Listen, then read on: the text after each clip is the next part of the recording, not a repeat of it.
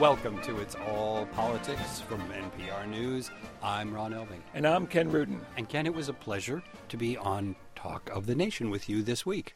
In the Political Junkie segment, you were actually wonderful. What I loved about it is that we only have one listener in the podcast, but we have like 4 times as many people who listen to Talk of the Nation. That's right. They have a bigger crew in the production studio. That's right. But a lot of people said that, so that's what the podcast must be like. Wow, we should listen to the podcast. Yes. And they should. Yes. Absolutely. By the way, I don't know if it's a coincidence, but now that you've been on Talk of the Nation, they're canceling it next week. No. Yes.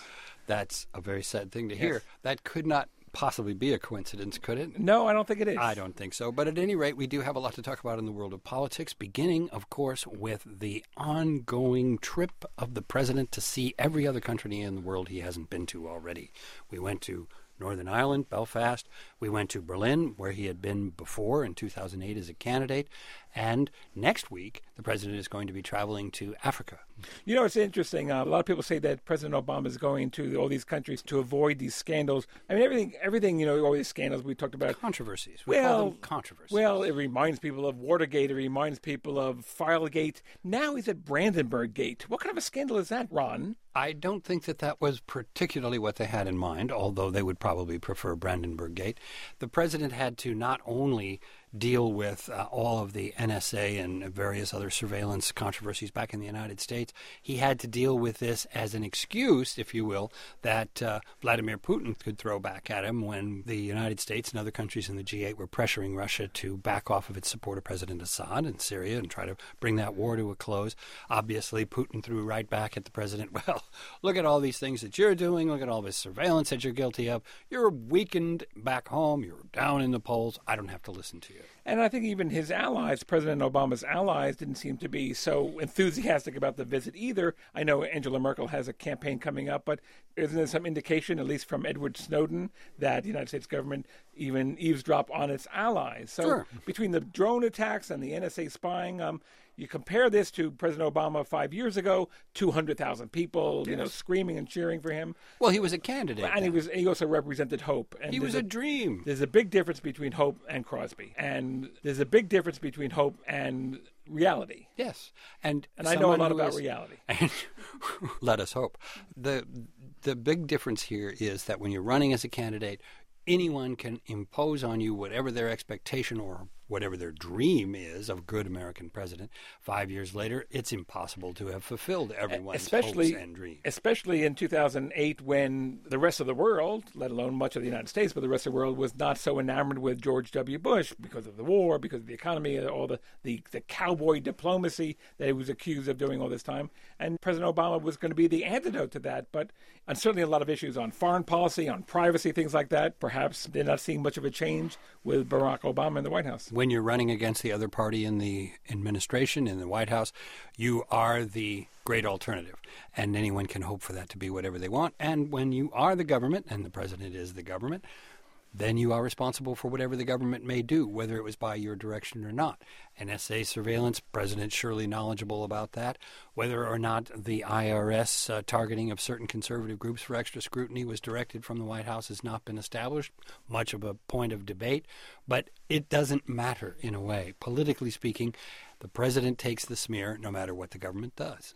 And of course, when he was in Berlin, it was around about the 50th anniversary of President Kennedy's famous speech before the Berlin Wall. President Obama this week had a different tone. But I come here today, Berlin, to say complacency is not the character of great nations. Today's threats are not as stark as they were half a century ago. But the struggle for freedom and security and human dignity, that struggle goes on. And I've come here to this city of hope because the tests of our time demand the same fighting spirit that defined Berlin a half century ago. Those birds really got into that speech. I was going to say the birds were enthusiastic, more so than the crowd, perhaps. The crowd was smaller, but it was still a pretty friendly crowd. The president took his coat off. He struck a much more casual tone. I think he was intentionally trying to undercut the comparison to that huge crowd in 2008 and also to undercut the comparison to John F. Kennedy and actively trying to contrast with the particular situation that Berlin was in 50 years ago, calling attention to how much the world situation in some places, such as in Germany, has dramatically changed for the better. Right, and of course, some places like Syria have changed for the worse, and President Obama, as we know, has been under tremendous pressure, not only from Republicans like John McCain, Lindsey Graham, to intervene in the Syrian civil war, but former President Bill Clinton, who of course was so instrumental in re-electing Obama in 2012, called the president a fool, looked like a fool. He was a wuss. A wuss. For not intervening, and President Clinton said, well, look what I did in Kosovo, and that's what the president should be doing in Syria in 2013. Of course, there was no mention of what Bill Clinton should have done in Rwanda. But there was no mention of that by Bill Clinton, although quite a number of other people did bring it up. It's a schoolyard taunt, is it not, to say that somebody's a fool or a wuss? And hey, by the way, we can do both. But the wuss comment in particular I thought was unworthy.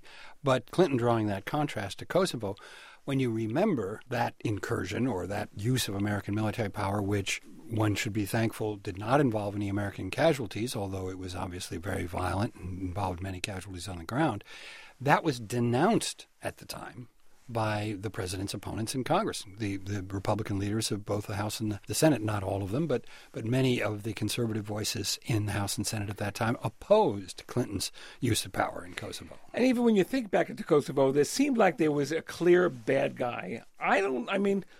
Is it comparable, though, to talk about Kosovo and the Balkans to what's going on in Syria? No, I don't think so. That's not the Middle East. It was a terrible conflict, and hundreds of thousands of people were killed or dislocated.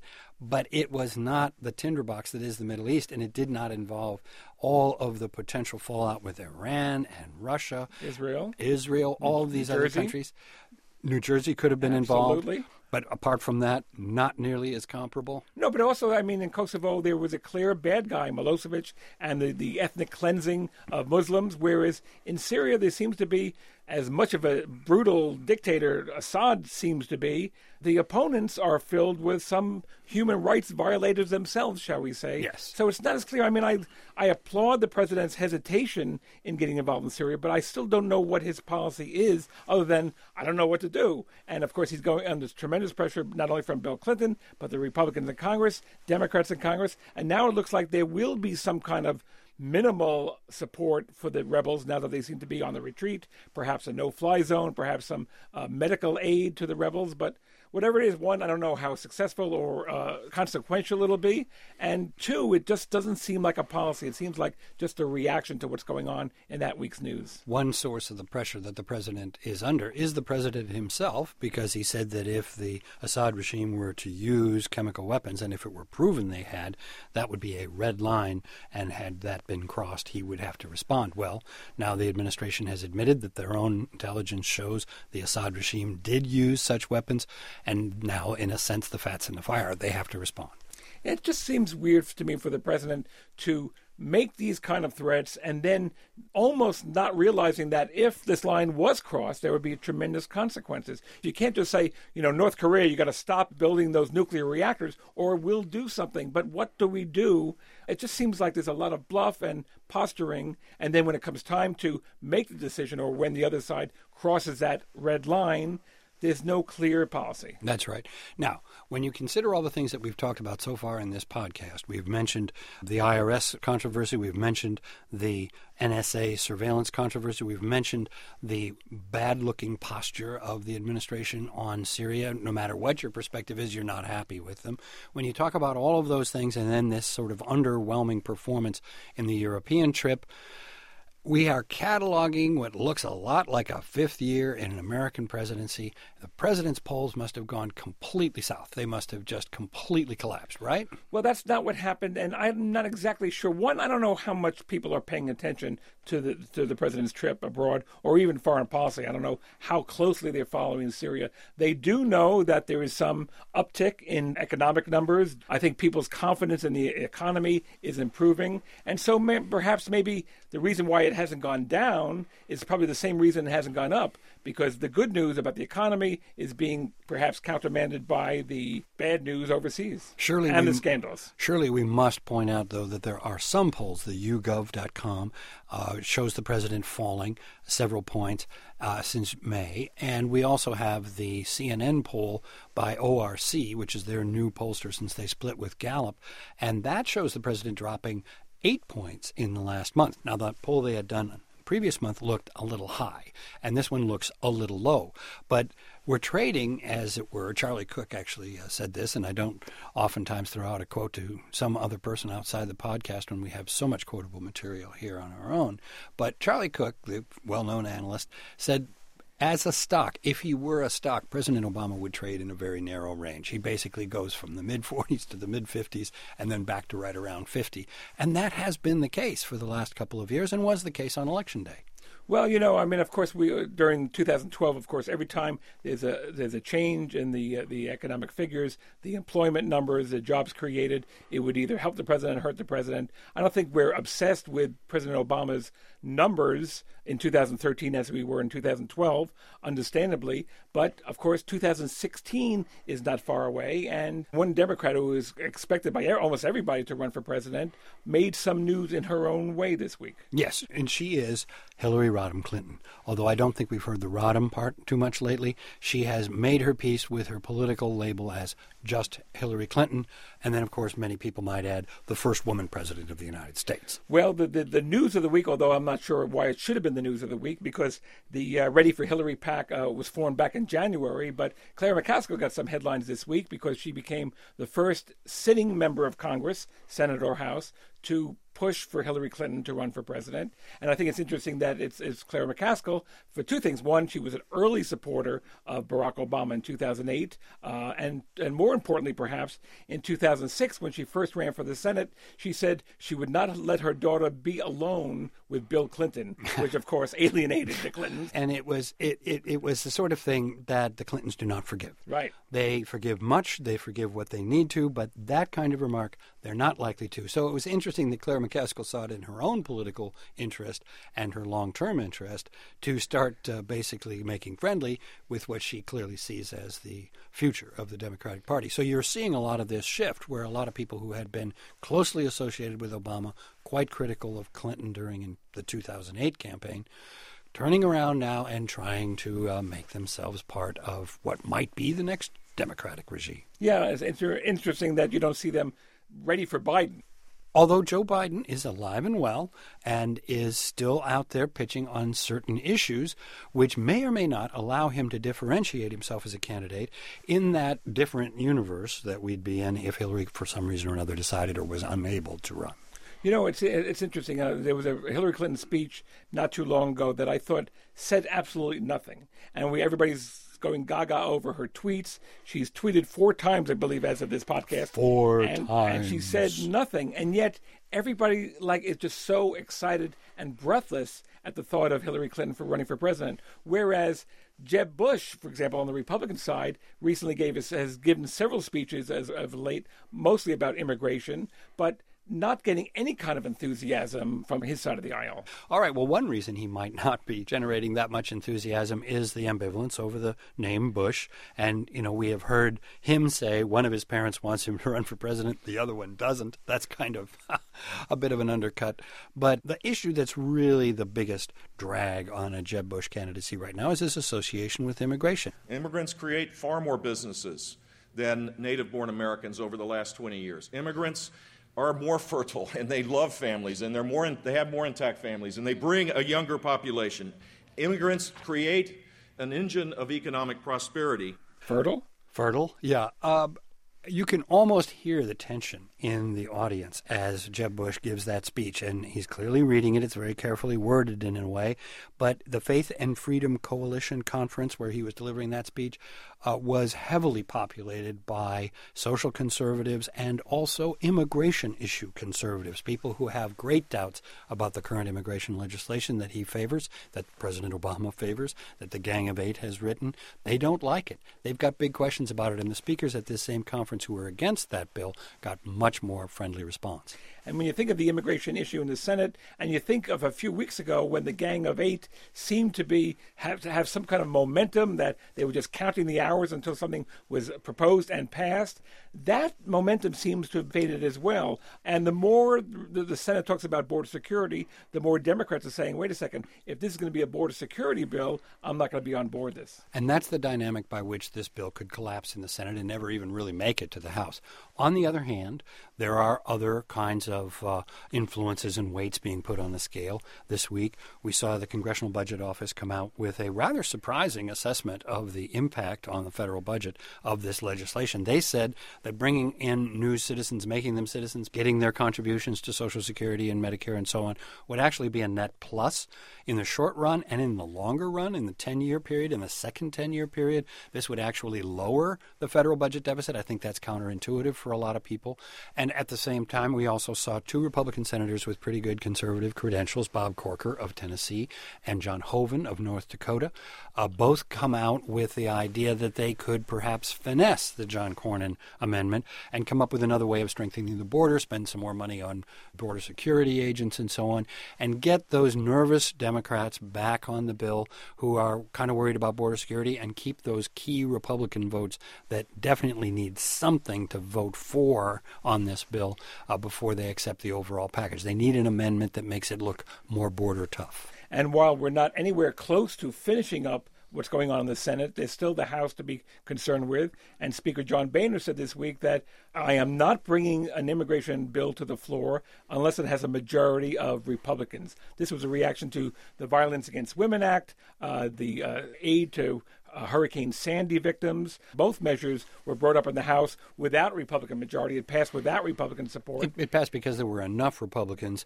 and an overwhelming Democrats. But Dana Rohrabacher, the conservative Republican from Southern California, announced this week that if Boehner would bring this up without support of a majority of Republicans, his tenure would be questioned. As a matter of fact, there would be a palace coup to get rid of him as Speaker. Yeah. I really wonder about the timing of Boehner's turnaround on this after Dana Rohrabacher said those things, because it makes it look as though Dana Rohrabacher is somebody.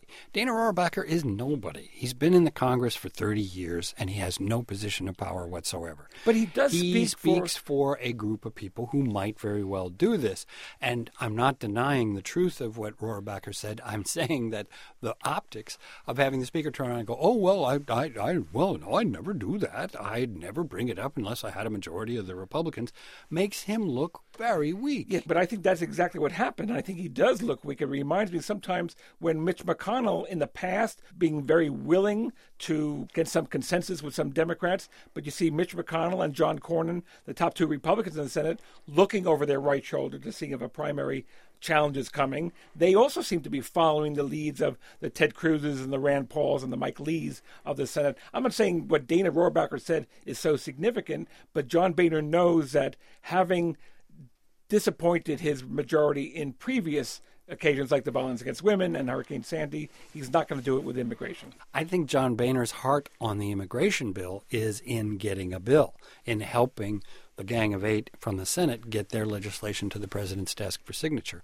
That's what I think he would want to do as a representative of the National Republican Party, hoping to reach out to Hispanics. Now, when we're talking about measures in the Senate that could be passed by the House, we had a measure in the House that basically has no chance at all of ever making it to a Senate vote, let alone a Senate victory. And the president said, of course, he would veto if it came to him. This is restricting abortions past 22 weeks of pregnancy. And the bill was passed 228 to 196. Basically on party lines. 6 Republicans voted no, 6 Democrats voted yes. Don't you find that astonishing? I mean, you and I have been watching Washington long enough to remember when at least a third of the Democratic Party was pro-life, when perhaps more than a third of the Democratic Party was pro-life, and probably something close to that proportion of the Republican Party was pro-choice. But those days are gone. The parties have now completely moved lock, stock, and barrel into Republicans pro-life, Democrats pro-choice.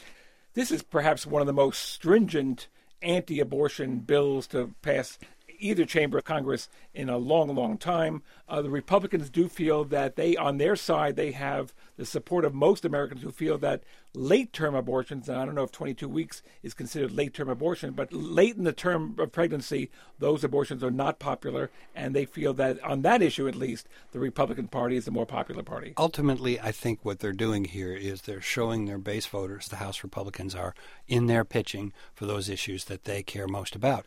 You're trying to find somebody you can get to approve of Congress when, and we talked about the president's polls being down, the latest poll from that same CNN ORC sounding showed that Congress's approval was down to 9%. So I wonder if Congress isn't at this point giving up on the notion of pleasing the American people and just focusing in on whoever their core voters in their own primary are back in their home district, nobody else. Well, a lot of the Republicans in the House campaigned on anti-abortion language. And it's interesting, you think of the lessons learned from 2012, and we were talking about this week on Talk of the Nation, and you think, well, maybe the Republicans should be more cognizant of Latino voting strength and female voters and things like that. But then when you have arguments against immigration coming up and against abortion coming up, you just wonder what audience is more important to them as we approach another midterm election. Another contentious, shall we say, issue facing the American people is, of course, same-sex marriage. We haven't talked about it much lately, but the news of the week, Lisa Murkowski, the senior senator from Alaska, became the third Republican to support same-sex marriage, joining Mark Kirk of Illinois and Rob Portman of Ohio. Yes, and now Lisa Murkowski represents a really interesting mix of conservatives and Republicans in Alaska.